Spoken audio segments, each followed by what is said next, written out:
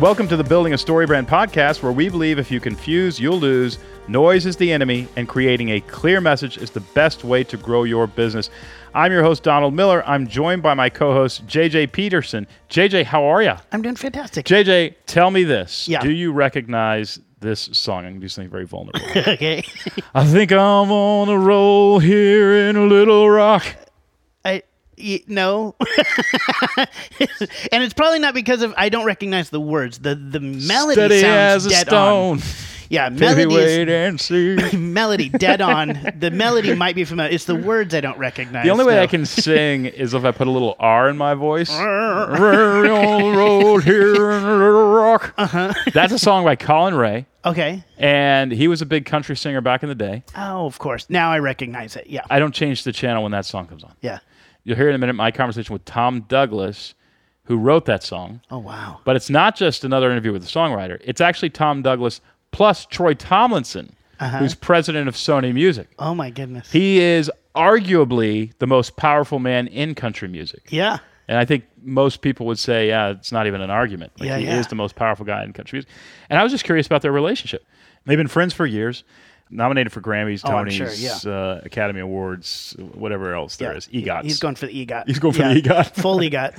And I'm just curious about their business relationship. How Yeah. does this work? This is part one of a two-part series called The Business of Music. Yeah. We've got Tom and Troy on this episode, and Tom's going to do, we actually recorded him and his piano that he's had since he was a child.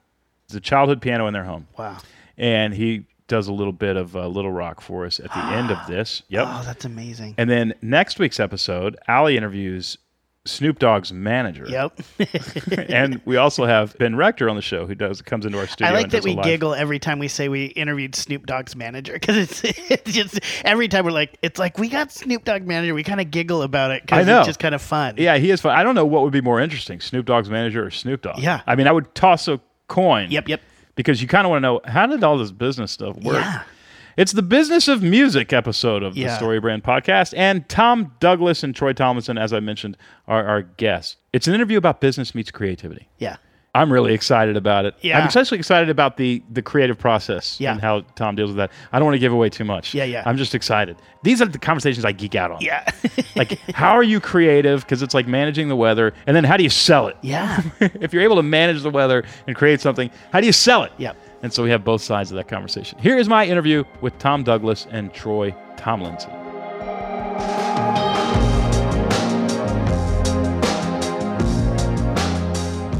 Troy and Tom, thanks. Howdy. We have been talking for 15 minutes, and we went so deep so quick we had to rush over here and turn the recording equipment on. But I'm curious about you guys' relationship. You have an artist and then a businessman who gets art, who understands it, and I want to know how that relationship works. So let me make it more specific. When Tom calls you and says, I got a song, what do you do? Troy?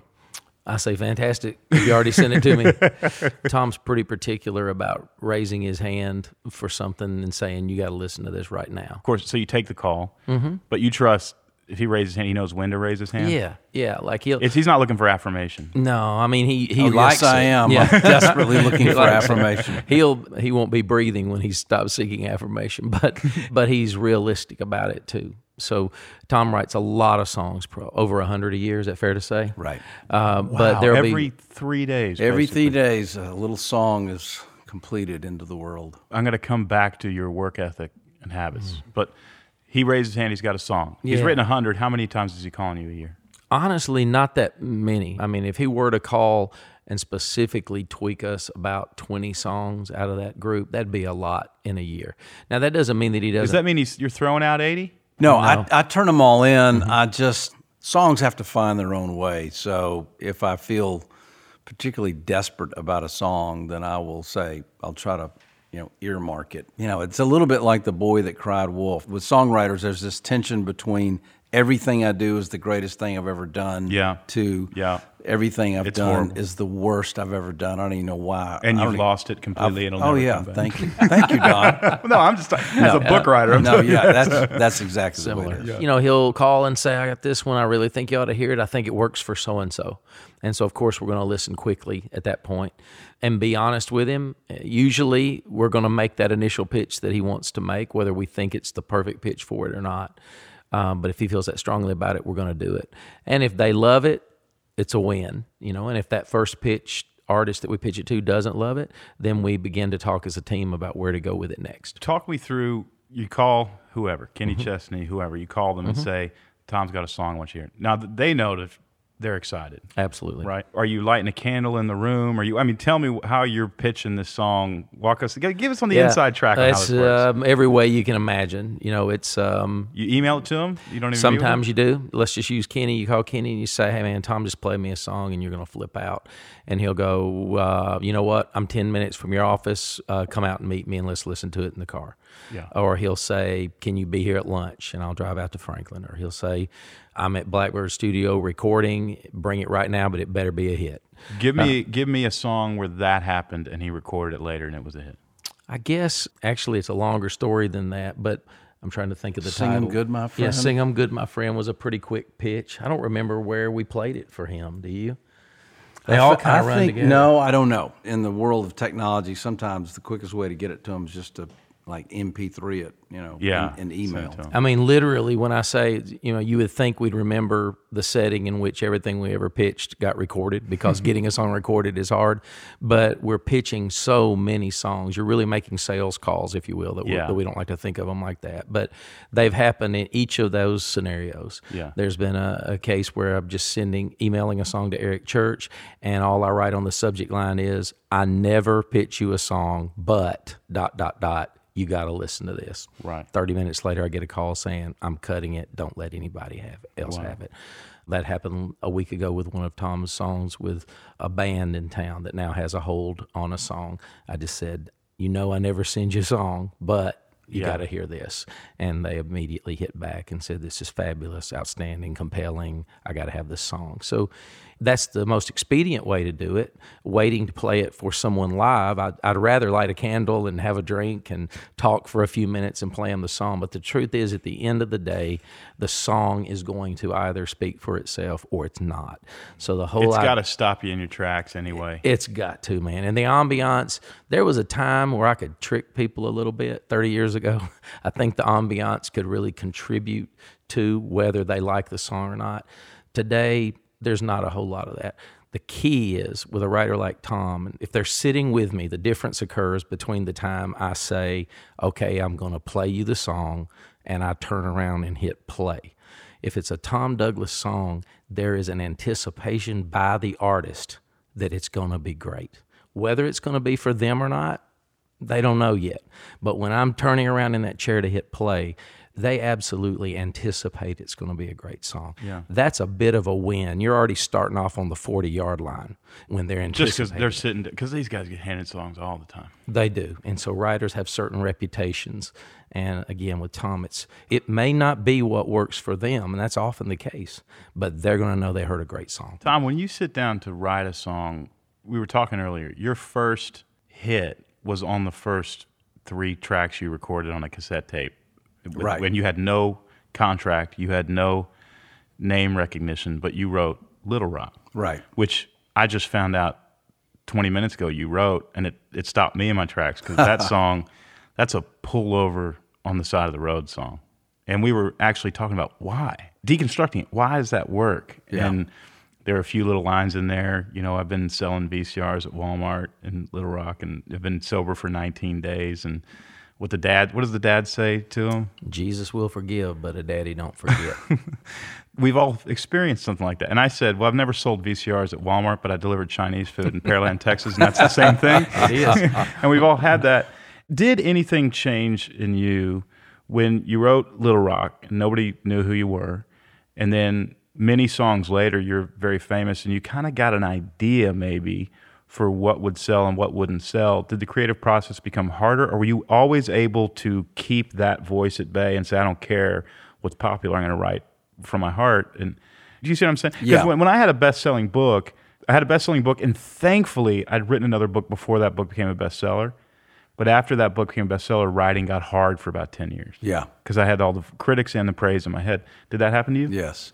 It happens. It still happens. I think you have to have that initial breakthrough the first time. And then you're always really trying to go back to that point of innocence and Of forgetting. And starting over. And getting the critics, and the cynicism out of your mind, and what are they going to think?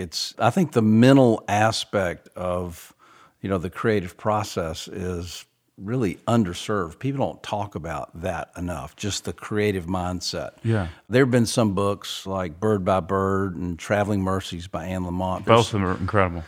There are books like that. They validate, the painful insecurity and the uncertainty that you got to deal with that at some point. And I think back in 1993, when I just finally sat down and I was relieved to just finally, tell the truth and nothing but the truth. Walk me through that line that you said earlier. I've tried everything else. Might as well. Yeah. Tell the Well, truth. I mean, a lot of times in any creative endeavor, and maybe just life, there's something in us, the people pleaser part of us, that wants to do things that are going to be celebrated or well received, and live up to the expectation. Yes, and live up to the I mean, expectations. like Troy said, a Tom Douglas song comes in. I mean, what do you feel when Yeah. he says something like that?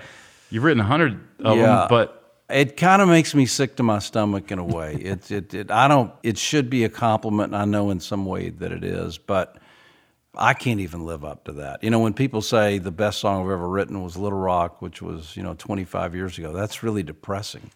Because I've you don't believe that's true, though. I don't believe that. I Yeah. think I've written 2,000 songs in 25 years. As they say, as Jimmy Webb says, the songwriter, you have to suspend disbelief to start writing. You start off disbelieving, and you have to somehow suspend Disbelieving what? That you have the disbelieving ability that you can do it, that it's going to be any good, that anybody's going to care. The default mindset, I think, of the writer is disbelief. Like, this is not going to happen. I don't believe it.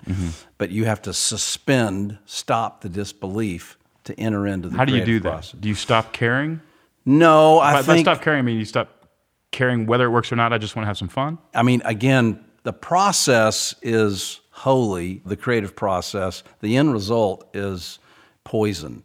So I have to constantly stay in the process of writing and care not about the end result of the song. Once the song comes to fruition, it seeks to mock and taunt you and destroy you and stop you from writing. So I love the song, but once the song's done, I hate the song. Because what did it do to you? Well, it's only going to come back and talk to you about it could have been better. Why did you do this? Why didn't you do that? That's just the way it is. I orphan the song as soon as it's written. I don't even own the song. I don't even like the song anymore. Yeah. I don't have any of my own books in my house. Yeah. And I've never gone back and read them for a similar reason, because I just want to edit them. Yes. They're honestly ridiculous. Yes, I agree. I heard an interview with U2 recently, and Bono talked about, Unforgettable Fire was just a bunch of unfinished sketches. Yeah, And you right. can actually hear that when you listen to the album. You go, Yeah. those are unfinished sketches. They're genius. And then he said, same with Joshua Tree. They're just songs that aren't finished. They're not very good. And the interviewer said, which ones? And he said, well, I'm not going to say I'll make so many people mad.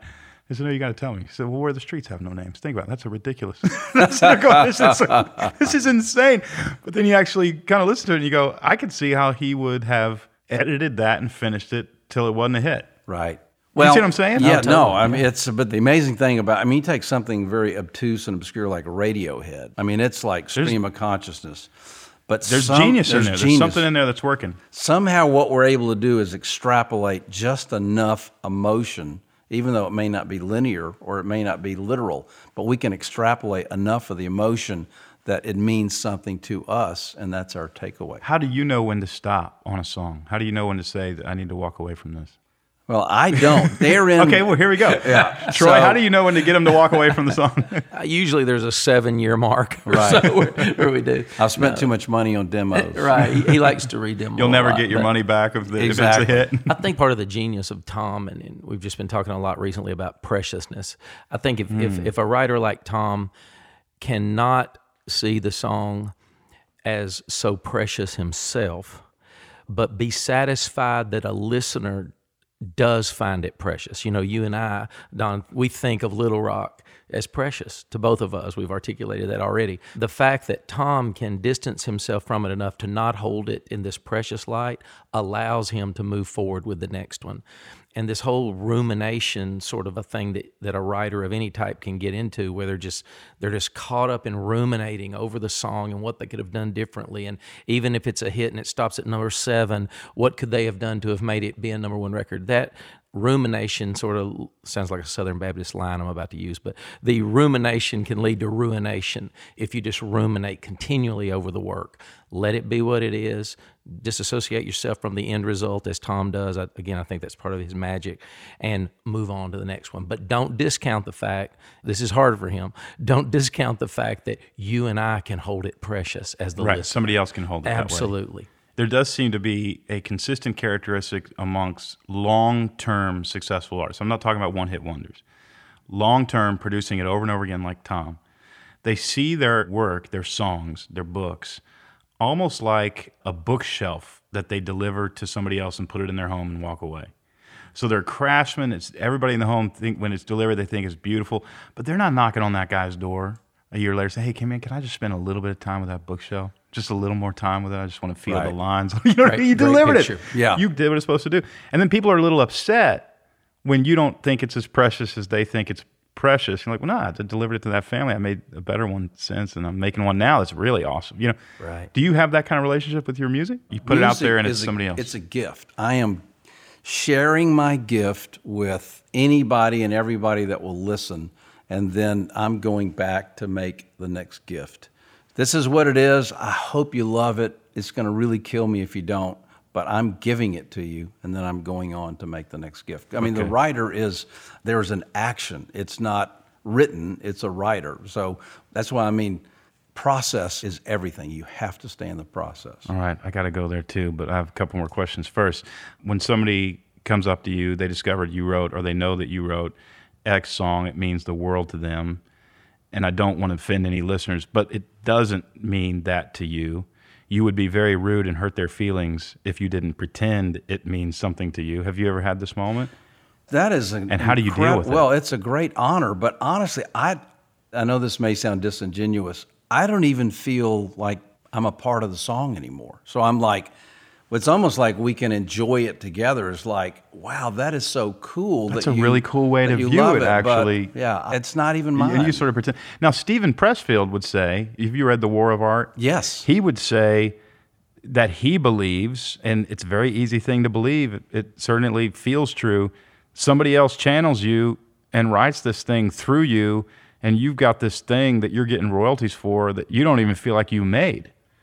Is there some truth to that? Yes. I don't know that I would agree with the channeling aspect of it, but I did have somebody say to me once, I didn't write this book, God wrote this book through me, and I asked him who got the royalties. He said he did, and I thought, well, that God didn't write that book. Yeah, that's right. Yeah. That's why I think that's a little sketchy to say that. But do you understand the feeling? Oh, yeah. No, I think that's a much better way to, The House That Built Me is a song I wrote with my friend Alan Shamblin.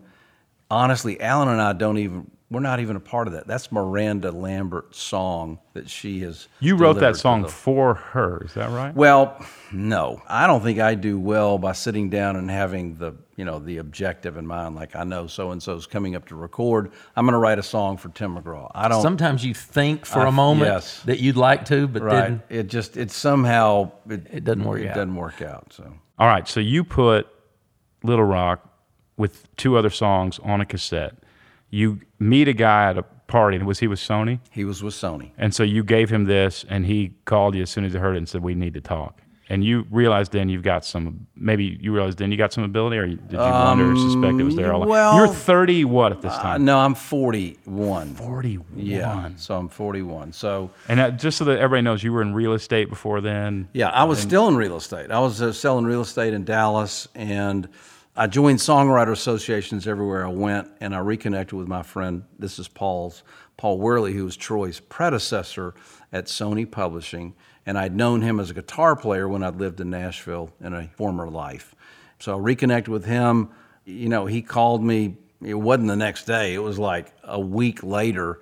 And he said, I've listened to a couple of these songs. I think you've turned a corner. Why don't you let me run with one of these songs and just see if I can, kick up any action? And then, 2 more agonizing weeks go by. I have this tension of... You knew he was out trying to sell this song. Well, I suspected that he was. And then, then I think it's like everything else. Like, I gave him the song. He had a glimmer of enthusiasm. And then I was faded, like... yeah. This is great. I'm good with it. I did the art. I'm going to go on the next thing. And then I agonize over it, over 2 weeks. I haven't heard from him. Like, I was telling myself, I told you this wasn't any good. Why did you set yourself up to only be disappointed again? And then, 2 weeks go by. He calls. He said, yeah, I've got this kid. He kind of likes the song. I think we're going to try to record it. And the music business is all about disclaimers. They're minimizing everything. Maybe this, maybe that. And sure enough, he did record it. And then, actually, I got signed to Sony Publishing based on the cassette Just I the gave cassette. him. Because this is the business of music, right? So what does that mean? You got signed to Sony Publishing. They give you $1,000 a month to write everything you can or something like that to What'd get you started. get? You remember what you got? I got $1,500 a month As an advance. as an advance, a recoupable advance, and I got signed for... Were you going to have to repay that advance if you didn't write? How does that go? Well, if we didn't get some cuts, then he would not be responsible to repay it. If you got some cuts, he wouldn't have to repay it. Now, if we got cuts, the royalties from the cuts would go toward the repayment. Gotcha. But if he never got a cut, if they just signed him and he had never got a cut, He's got to sell some real estate. No, Sony would have just been. They would have eaten the Okay, money. gotcha. Well, that's So you don't have that's to, a nice contract. Yeah, for an you don't artist. have to come up with the money. Yeah, if I you had don't to come get up with the cuts. money with Oh, the first no. book. Ooh, That was a bad contract. that's a stinger. It was a stinger, and it didn't. My mom bought some copies. That was about it. Yes. Anyway, so Did she like it? She did. She told she you might she have been the only one, but she liked it. Troy, it must be a delight for you when somebody like Tom starts making money, and by that I mean they can produce more songs. They can give fully into their creativity and just be. You are a modern patron. If you look back on the great artists, Michelangelo, Medici. and he's the Medici family. can't spell it. I feel think there's a parallel. I mean, it's more commercialized now, and I think it's much more democratic in some ways. He doesn't have to write songs for the Pope. He can write songs for rednecks. Right, and he does. What is that like for you when you finally see that? Because I imagine you've got a bunch of songwriters that you wish this would happen to also, but not totally. really, or yes? Okay, yeah. No, I do, yeah. Luckily for me and Tom, he was making money before I started working with him at Sony. By the way, while he was crying with his family on an interstate in Texas, I was crying on Interstate I-65 driving into Nashville from When you the heard it country. on the radio. When I heard it for the first time on WSIX, and came to my office and said to the first person I saw in the creative department, "You're not going to believe what I just heard on the radio." And he said, "Was it called Little Rock?" Because he had just heard it too. And we took our first meeting with Tom, even though he was at Sony at that time and we didn't know it. So Tom was already making a good living by the time we started working together in 2002. But one of my heroes that I never met was a guy named Max Perkins who worked for Scribner's. And I do see a lot of parallels to your point between an editor and publisher of a book and who worked with authors and a publisher who works with songwriters. And it is, to your point, it's a joy to get to be a part of that. When you do get to sign them, they've just moved to town and they just need $1,500 a month to live on, and then you're able to watch them over a 20-year period, make a great living for their family, send their kids to schools they want to, have a home that they've always wanted, take care of their elderly parents. There's great joy in watching them, and I think that's really the role of a publisher. We come alongside the writer and try to help whatever their dreams are come true. If they're a writer-artist, we try to help them become an artist and get a record deal and sing to the public. If they're a songwriter like Tom who never chased that dream, who'd rather write songs for a living and sleep in his own bed every night instead of a bus, then we try to help them. We come alongside them. So it's a privilege and it's a personal joy to get to do that. The remarkable thing about Troy, and of which there many. There are many. Right. There are many Other than remarkable good qualities. looks, Humility. charm, humility. He is honest, which you would think that would not be that. About the songs? He's about the everything. songs, about everything. He'll just tell you what he thinks. He's willing to be accountable for what he thinks, and he's willing to put his opinion out there and be judged for better, for worse. And there's so few people in life that are willing just to tell you what they think. Appreciate that. It really is. I mean, he is a rare combination of left brain, right brain. I mean, he's got the business thing down. Publishing is, is a crazy, complicated world.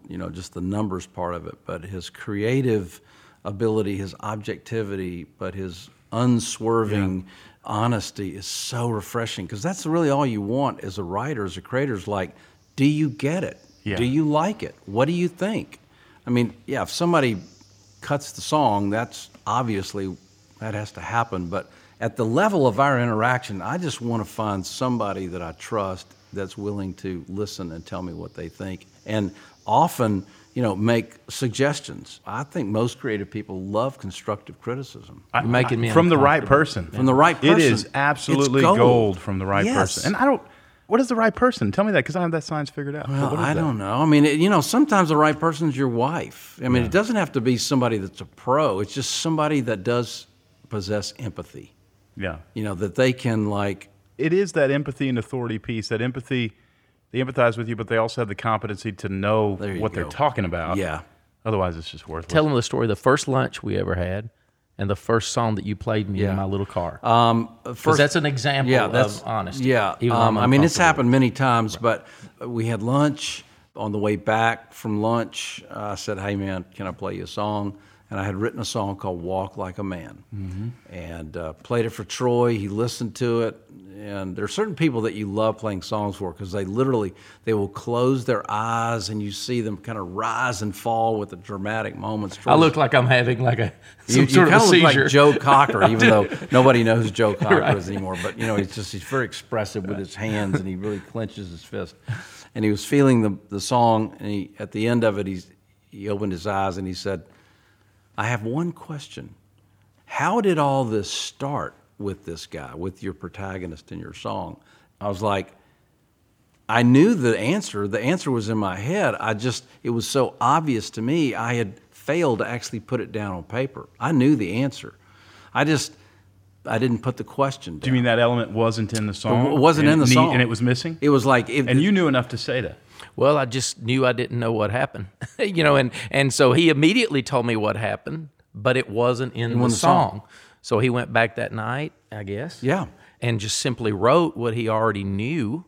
And then when we listened to it, the story made total sense. And one of our other guys got McGraw to cut it. Tim McGraw recorded the song. Wow. But that was an example of where it's not a good or bad or anything. It's just that an objective ear listened to a song that had probably been heard by, was it brand new at that point, or had it been played around? Probably been around. Okay. And so a lot of people hear it, and most people would rather say, I don't think that's for me, than to say, hey, man, I'm not sure I understand what happened there. That's easy for me to do because I don't understand a lot of things. So I'll ask questions. Now, you did get mad at me a few weeks ago on a Sunday when I called you, and I said, did y'all ever think about... yes. Oh, see how he knew it instantly. Did you hear the oh, yes? That means that wasn't... That's true. It It is, but that's the beauty of our relationship. It is that like- you can ask the question, and then I can vent, and then I come back and say, like... You're still stupid, Troy, Oh, no, but I'm glad okay, you... but yeah, we could have done that, but... questions are charming. That's my life rule. And so if you ask a That's question as opposed to saying, I can't believe that second verse, y'all went to this rather than going to this, that's a slam that's hard for anybody to take, and it doesn't get you anywhere. Right. But asking the question of, man, let me ask you, when you guys were writing that, did you ever look at another opening line for that second verse? Was there ever something else? And then it's amazing how many times the writer will go, yes, we worked on that line for 2.5 hours, and we originally had this. And then they tell you, and you go, that's That was the line. it. Yeah. That's the way a relationship between a publisher and a writer should work. Yeah. A lot of people don't know this. Tom called me and said, hey, I got this song called I Think I'm Gonna Roll Here in Colorado Springs. And you said- I said Little Rock. Yeah, Colorado that's Springs, true. no way. You can't rhyme with Colorado Springs. With anything. Yeah.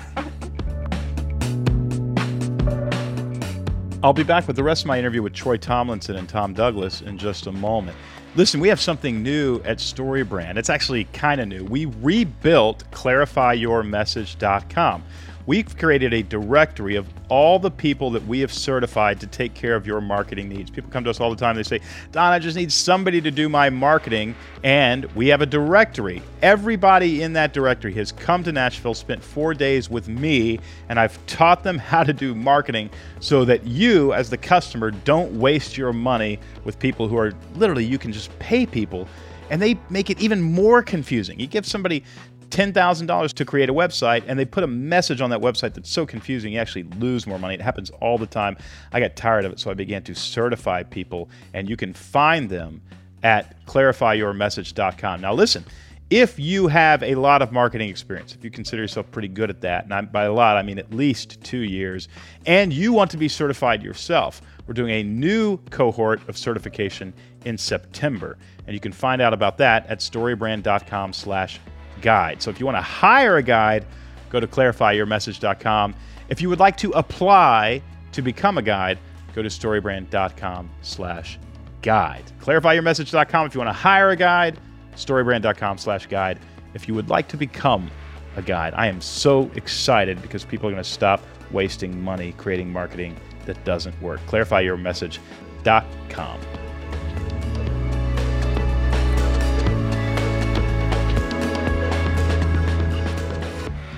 So you write Little Rock, that gets cut. Who cut that again? Colin Ray. Oh man, yeah. Well, he did a good Was that job the with that first one. album? Was that his debut album? And that I album, think did it was that, his did that second, maybe. song break him out?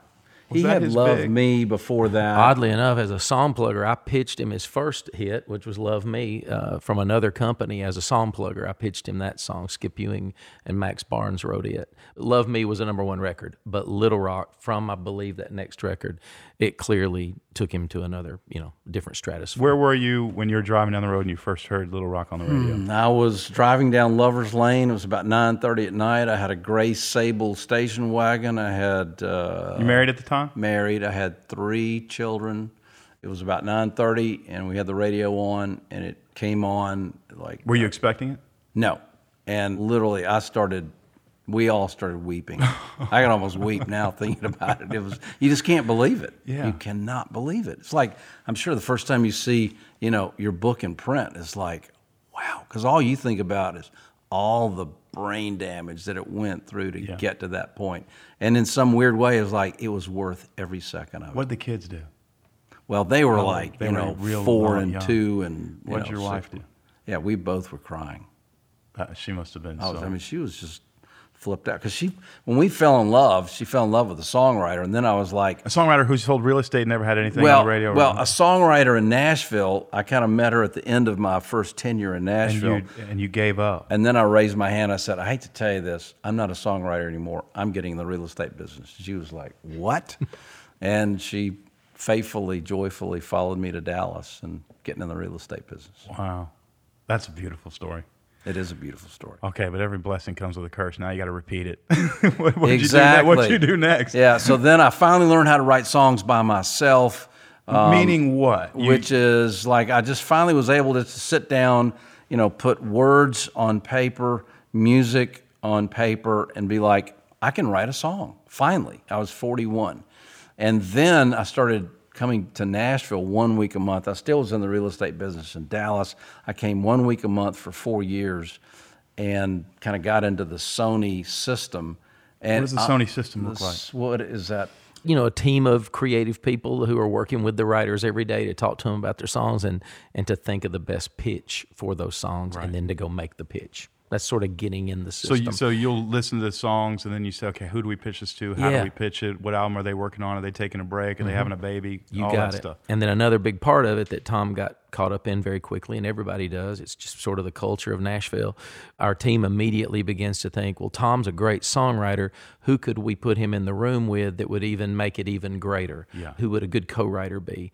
And so then we begin to put them in little rooms and expect magic to happen. And that's sort of the Nashville way. So And he it's came. worked. I mean, you can't argue with that. It's worked. I think it's certainly the beautiful part of Tom's story is that Little Rock was not written in Nashville, was not written in a co-writing situation, was just really the truth, if you will. Yeah. And it made its way through. And so that's a beautiful way to start your career. So that's interesting because you said you had to learn to write songs alone, but Little Rock was written alone. So did you go through a season where you felt like you were writing with other people and it wasn't very good, or? Well, I mean, I had collaborated when I lived in Nashville the first gotcha. time. So you'd done that round. And Yeah. then I had to like unlearn all that and just kind of get to the end of myself where I had nothing, and then kind of build it back again, just kind of regain the love of, you know, I can play a G chord on the piano. I mean, you kind of have to, I had to go back that basic of I can play G, C, and D on the piano, and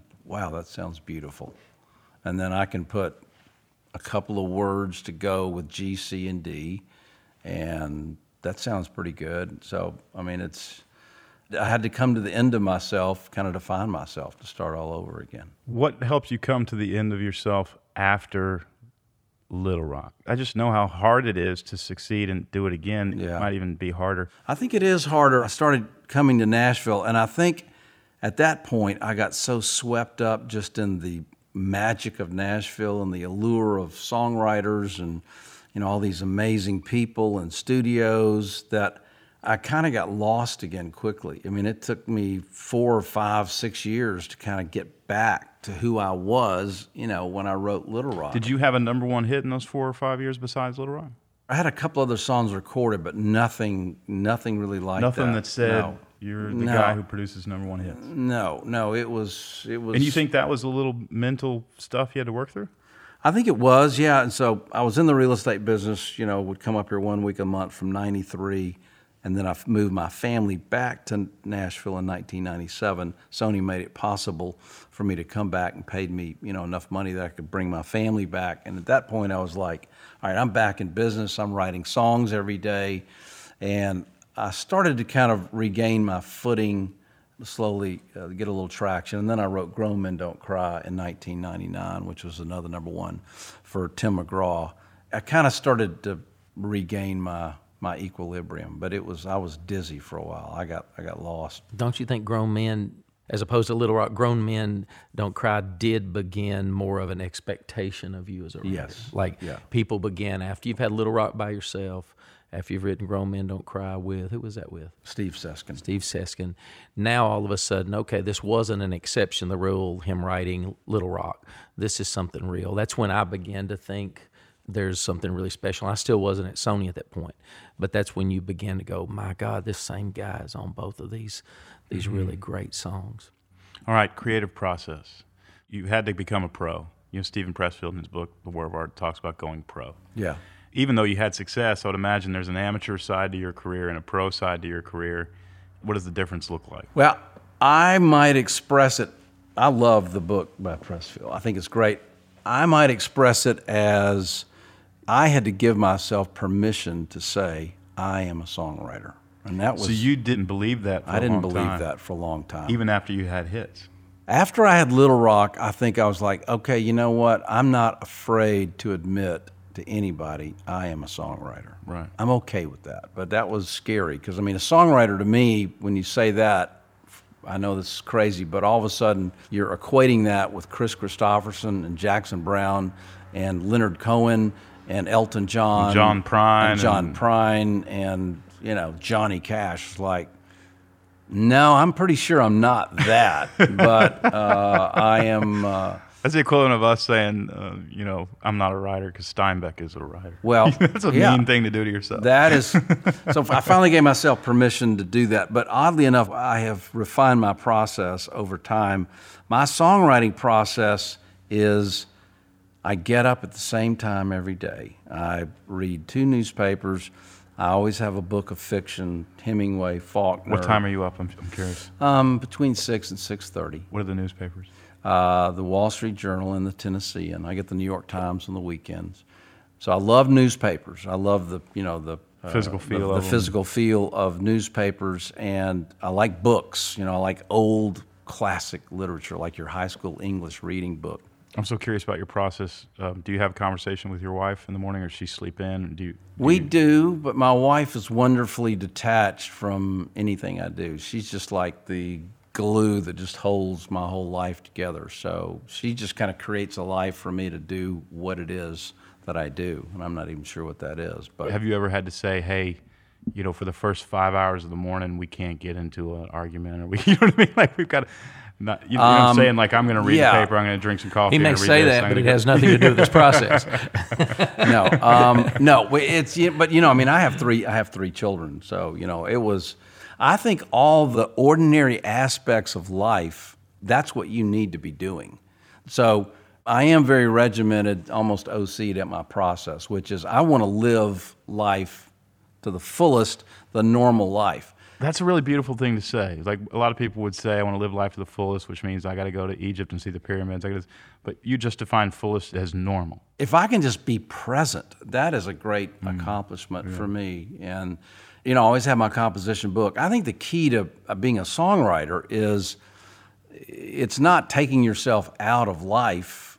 I think it's just tweaking and perfecting your observation skills. I mean, I'm just an observer of the human experience, and then I try to create, a literary framework that you can imprint your life on as the listener. So, do you consciously think about the listener, or do you just intuitively know? We talked earlier about like a good, memorist kind of songwriter is able to look in their own belly button, but only pull out the lint that we have in common. I don't know. That's a good question. Do you do that intuitively, or do you think a lot of people are dealing with angst right now? I think I'll write about that. Or does that ever happen? What do you think, Troy? It does happen some. And I think you started to mention your notebook. I mean, clearly, you've had a conversation earlier today, Don, with Tom. Parts of it will be memorialized in his notebook tonight. Just taking notes on things that you've seen or heard. Right. Irving Stone one time said that artists are hypersensitive to life and their surroundings. That's why they can interpret for the rest of us. And I think that's what Tom does. He's hypersensitive to the things that are going on around him. Not frantic, but hypersensitive. Then he takes those, internalizes those, and we get to enjoy them back, if you will, in a song. All right, so you're reading the newspapers. Yeah, we haven't got to your eggs yet or whatever you did. Well, Well, I'm actually curious about that too, because there's a lot of this is good. A lot of artists who won't eat any sort of sugar in the morning, all that kind of thing. Do you You're have anything like like this, that? Don. What do you do here? All right, so I get up, Newspapers, a little bit of fiction. newspaper, a little bit of fiction. I have to exercise. What do you do? You ride a bike? I ride a bike, I walk, I swim, I play tennis, I work out at the Y. It You doesn't do that before you write? Yes. How long? An hour. Okay. I have to break a sweat every day. So I do that. And then Really, 7 days a week? 7 days a week. And then I come back and I read one newspaper. I literally have one newspaper, hot tea with brown sugar, and a glass of Fruit Loops. After your workout? No, this is before. Okay. I'm actually really, No, Troy's okay. laughing, but I mean, the it's, brain runs on sugar or no sugar, and you're literally feeding your brain to do some creative work. It's more important than anybody can possibly imagine. So literally it's 3 tablespoons of flaxseed, Okay. apple cider vinegar, Yeah. and water. Okay. You're big on water. I'm big on water. Yeah. I take a couple of vitamins, and then I have hot tea and brown sugar and Fruit Loops. Read the Tennessean, which There's was all so the- much health and unhealth in that Right. one. Fruit Loops, I forget, with milk No, or dry? it's literally a small glass. It's not a bowl. It's a glass, a cylindrical glass with Fruit Loops. Dry. Just dry. Okay. And then I read the Tennessean, with all due respect, takes about 3.5 minutes. Well, anymore. I'm surprised it takes you that. So you're a slow reader, is what you're saying. Yeah, I guess so. And then I'm like, With okay, all 2 ads. with all 2 eggs, right. And then I have to go exercise. And then I exercise and I come back and I make 1 egg with cheese and olive oil and a piece of So seeded whole wheat you toast. burned off the sugar, and then you come back and you eat some healthy fat. Yeah, I don't even think it is sugar. I just think it is like, I get to have Fruit Loops. Maybe it's the inner child in me. It's Yeah. like, I love Frosted Flakes and Fruit Loops. I just Okay. love it. Yeah, I get Do it. you So- measure I'm a Golden the Grams olive guy. oil? If Yeah, do I love. cereal. Yeah, I love cereal. Do you It's- measure the olive oil, or do you just do it by I've done it so I think much he's being, that I I think just he's making fun All right, of us. just wanted to make Oh, sure. I he's sense clearly that he's makes making fun fun of us. he's as eccentric as we are, just in a different way. in a redneck way. But keep going. All right, and so then I have my egg, and then I read the Wall Street Journal. while I'm having my egg.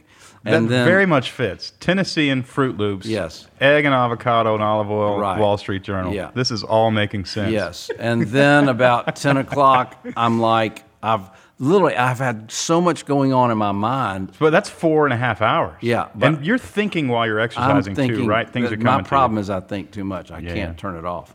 So I've got so much going on in my mind that I cannot wait to get to my black and white composition book and my specific Blackwing Palomino pencil. Specifically. Okay. That's the only pencil I can use. I'll give you one before you you. Please leave. do. I mean, I will cherish that. And then I'm writing furiously. Yeah. All kind of crazy things, and then either I'll have an idea And that you're I love. writing lyrics. Do you hear the music in your mind when you're writing? I'm the just lyrics? writing ideas. thoughts. I'm writing thoughts. I'm journaling. I'm praying. I'm cursing. I'm just whatever insanity. I'm sure. I just pray to God I'm dead before people read my journals. Yeah, and then by that time I've got so much going on that I've got it spilled on the page, and then I can't wait for whoever's going to show up at 10:30 or 11. Do you only do co-writes now? Not only, but mainly. Mostly. Yeah. I would think it makes you show up. It does. If I It's co-write accountability. books, I get a lot more books It's written. accountability. It's just the Nashville way. I think it's a double-edged sword. Some of it's good. Some of it's really bad. You know, there's a part of me thinks, why did I not just stick with the guy that went to SMU early one Saturday morning with a cup of coffee and a black and white composition book and just write Little Rock? Why haven't I written 100 songs instead of 2,000? I really mourn the loss of that life, what that might have been like. There's a big part of me that thinks that was a mistake. Man, that just doesn't sound true to me. Okay. It does. I mean, I agree. It He didn't sounds- believe that either. It sounds like, Troy didn't believe it. You like people too much to do that. well, not only that, but that's just like saying, you know, why didn't I only write the hits and not the other Yeah, stuff? that's It's like it's probably all true. so necessary, you know. Walk me through. Lyle Lovett says, and I believe him because I think he tells the truth. He wrote half of "If I Had a Boat" while he was sleeping, and the other half when he Wow. was awake. He literally was dreaming it, woke up, and wrote it down. And that's how "If I Had a Boat," which I think is one of the all-time great It's songs amazing. ever Yeah. written. Walk me through a song like that you wrote that you just felt like, because the reality is these are not free. Yeah. Every once in a while you get one that it got given to you. Yeah. It came out of your subconscious, and your subconscious said, hey, I want you to write this down. Yeah. Walk me through one of those. Hit or not, I don't care. Well, I have heard him say that. I heard Sting say that about Every Breath You Take, that literally He was asleep and woke up? Or sleep, just- woke up, had the melody and the lyrics, and he was like in Jamaica, and all he had was like some pump organ that had been owned by Johnny Cash, and he's just hit a cassette, and just bam, the song was there. I've never had that happen. You've never had that kind of I've just never had that given happen. to you. Mine is more towards what my friend Alan Shamblin says. Songwriting is remembering. Once I've experienced something, let's say that you and I wanted to write a song about, going to Chicago, to a Cubs game. Let's just say we decided we wanted to write that. I haven't been to Chicago. I haven't been to a Cubs game. Let's say you haven't either. We have to so quickly experience that going to Chicago and, the Southwest flight and the peanuts and the bourbon and the train. And I have to imagine all this so quickly. And if you wanted to, you can imagine being a lifelong Cubs fan as a kid, watching them lose and your dad. I mean, the whole fiction can manifest in you as though it was true. The narrative just reveals itself. And then I experienced that in my mind, and now I've done it so many times I can do it quickly. Then all I have to do is just stand in the middle of the movie. It's a mini movie. Right. I just stand in the middle of the set, and I turn around 360 degrees, and I'm just writing down things I'm remembering, something that has happened in my mind. And that's why it's much more lifelike to me. It's not as contrived. I can experience something vicariously that I've never done, and then I just sit down and I'm just writing down Which what is true I've of already all experienced. great novelists, really. Do you Yeah, remember of Mice and Men? Yes. And remember Lenny? Do you remember how he walked and what his hands did? No. Where his hands were facing backwards. Wow. So Steinbeck just said, as he walked, his palms were facing backwards. Gosh. And I knew he has a mental disorder. Wow. That is all he had to say. Wow. You knew everything about him. Oh, my gosh. And that's all he had to say. Yeah. And he just found the one thing that another writer would have taken 10 pages Wow. and had a bunch of exposition. That's haunting because somebody famous said, show me. Don't tell me. And show me in a sentence. Show me in a few words. Okay, so now we're going to test you. Wow. Chicago Cubs game. You're 12 years old. Mm-hmm. You lost your dad the year before. Yeah. What's the one thing that you see at the game? Wow. Yeah. I mean, all I can see is the empty seat beside me where he should be. It's just a loss. Yeah. And The somebody emptiness. else puts their beer in his thing, and you remove it and hand it back. Right. Yeah. Don't use his cup holder. Yes. Yeah. He's sitting here. Yeah. Oh gosh. I know. This place It's is just taken. a beautiful, and then everybody who hears that song, let's say that becomes a song, everybody hears that. Even if you have your dad and he's a great dad, you know that's going to happen to you, ultimately. and you give your dad a call or something. You know what I mean? That's what's really beautiful about the work that you do. Sometimes. Okay. Can I do a follow-up question? Yes. So when you're the movie, I've never asked you this, I don't think. You know, as you're standing and you're looking at this movie that's playing, is that made more difficult in a co-write? That's a great question. Or with maybe a couple of people? Like, so there's 3 of you in the room and everybody's talking. Are they interrupting the movie that you're seeing playing out? You know what I mean? Is it harder? Well, it depends on with whom you're collaborating. You know, there's a creative chaos in a lot of co-writes, and you're just trying to create just a moment of solitude so you can get your ideas down.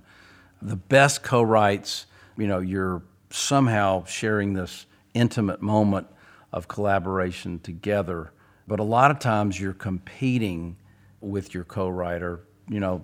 Does it feel that way? There's this creative energy and creative competition and positive competition that's happening in a co-write? Yeah, it's a real dance, and each one is completely different, and it can be different. You know, some days with the same co-writer, it could be, man, you're just firing on all cylinders, and you know, the next time you're together, you got a short somewhere in the carburetor, and it's just, you know, it ain't running. So that's the magic of collaboration. That's the, you know, the agony, the ecstasy. You never know what exactly is going to happen. But yeah, for me, I have to compete with myself to at least express the best I can the idea. And I'm just trying to inspire my collaborator at that moment. It's not a competition for who gets the line down, but it's a competition for inspiration. Are you ever, like, do you get frustrated if let's say you've been working for a while and you are literally seeing this movie from beginning to outro. You're seeing it all, and you're communicating that in an attempt to inspire, and they're just not freaking getting it. I mean, they're not even remotely close to getting it, or in your mind, they're just adultrifying it, sort of, you know, and what we're throwing back at you. Is there moments where you just go, I'd love to leave the room right now? They're too stupid to get the beauty of what I'm. Are there frustrating moments it's like very that? frustrating. It's very exhausting. I think that's why I should have realized somewhere along the line that the reason why I have felt exhausted, really more emotionally over the years, is that this really does take a toll. And this will sound like sour grapes, but, you know, now I am 65, so I'm looking kind of back over my life. You've never said that live on radio or wherever. I'm happy to be 65. I'm glad to be 65. But you know, I look back now, and the people pleaser, the salesman in me, the obsequious, is that a word? You know what that I don't word know. means? I've never heard that. Tim, That's a look very that up. pretty word. What does that rhyme with? How can we get that in a song? Antiquitous. Is that a word? Obsequious. Look that up. Obsequious. Obsequious. Sub would be under the sequeous. Yeah, obsequious. Under the whatever sequeous is.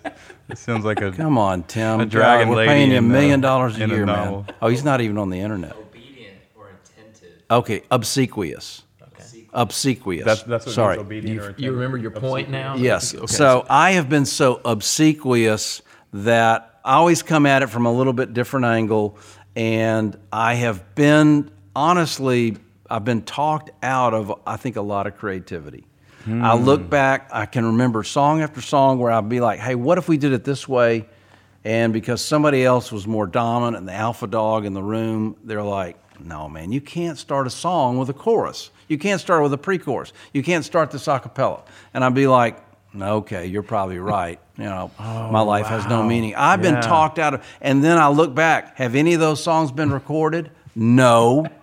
I've just If been. we'd have just started at a cappella, I've been slapped around for 20 years, and I never stood up for myself. I mean, that can't be true. That's slightly gotta be- yeah, I was about to hyperbolic. He's better say, at it today than he used to be. You're I'm better at it than you were but- 15 years ago. Yeah, I'm better at it, but still, I think Have you ever walked in a room with a songwriter you never met and then turned around and said, "No, thank you"? You walked out. Be honest. I should have. I should have. He never did though. About The codependent people pleaser part wouldn't let him do it. An hour into the car ride, I've been like, "You don't like Jackson Brown? You don't even know who Jackson Brown is? You know what? I'm leaving. How about that? Pop, thank you. I should have done that." Tom, will you play us Yes. something? I'm not sure what you're going to play. What are you thinking about? Why don't I play you a little bit of Little Rock? Oh, my gosh. Can you about that? believe this? All right.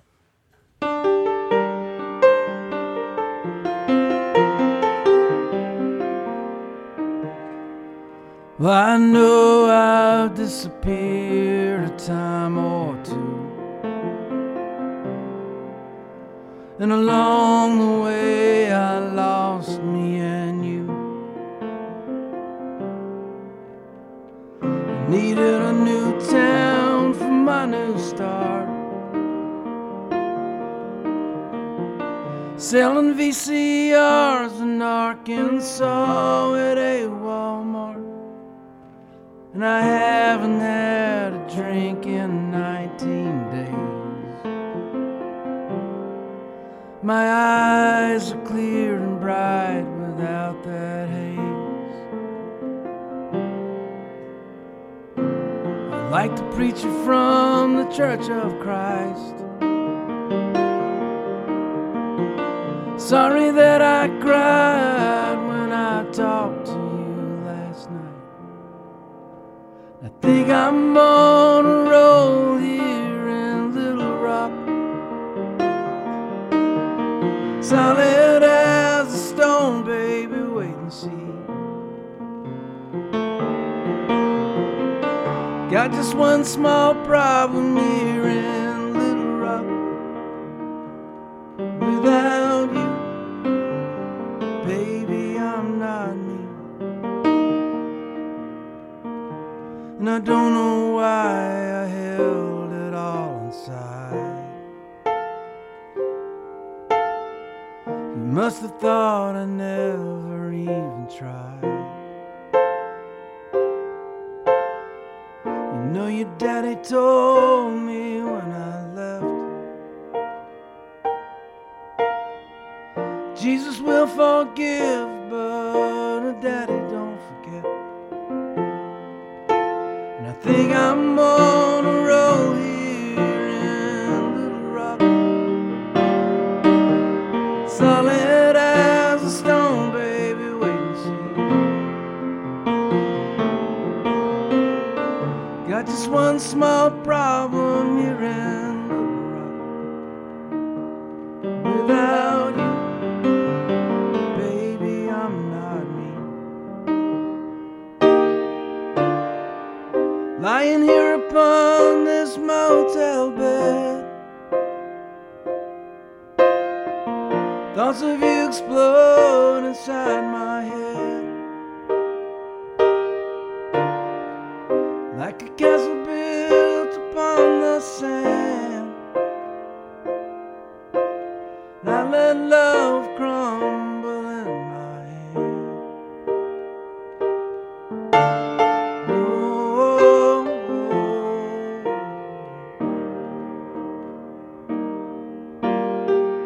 Think I'm on a roll here in Little Rock, solid as a stone, baby, wait and see. Got just one small problem here in Little Rock. Without you, baby, I'm not me. I think I'm on a roll here in Little Rock. So did you cry when he played that?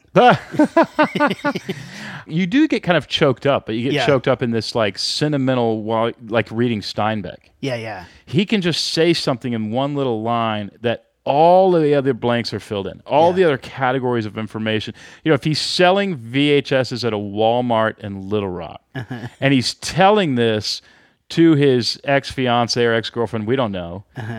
Everything else is filled in. Yeah. Like, this is a guy who is haunted by his own demons. He's trying to get right. He's probably got some childhood baggage he hasn't worked. He needs some time at on-site workshops. Yeah. Everything else is filled in. And I actually went back after this conversation. I went back and just had a night of whiskey and cigars with Tom Troy. They came back, and Wes Yoder, my literary agent. And it was fascinating talking about Tom's gift as it relates to actual literature, because he's actually written a book. Oh, wow. Yeah, and I can't say any more about it. I hope something else happens there. Yeah. But he's finished a book, and so we got to talk about the tricks of the trade on saying something that lets everybody fill in all the other blanks. Yes. And I talk about in the interview Steinbeck saying that Lenny's hands or palms are faced backwards when he walks. That's where I think people are a genius. Yeah. And Tom's a genius. But true to artists who survive and thrive, he gets up every day, does his work. Yeah. Turns it in, writes 100 songs a year, Yeah. never stops. It's not good enough to be a genius. In fact, I don't even know if I believe. I think some people are smarter than others. But anybody that you really know about who's had a sustained career just works hard. So what a great episode. Yeah. So insightful Yeah. for all of us. Yeah. Music from this episode is by Andrew Bell. You can listen to Andrew's new record, Dive Deep, on Spotify or on iTunes. Thanks, as always, for listening to the Building a Story Brand podcast, where we believe if you confuse, you'll lose. Noise is the enemy, and creating a clear message is the best way to grow your business.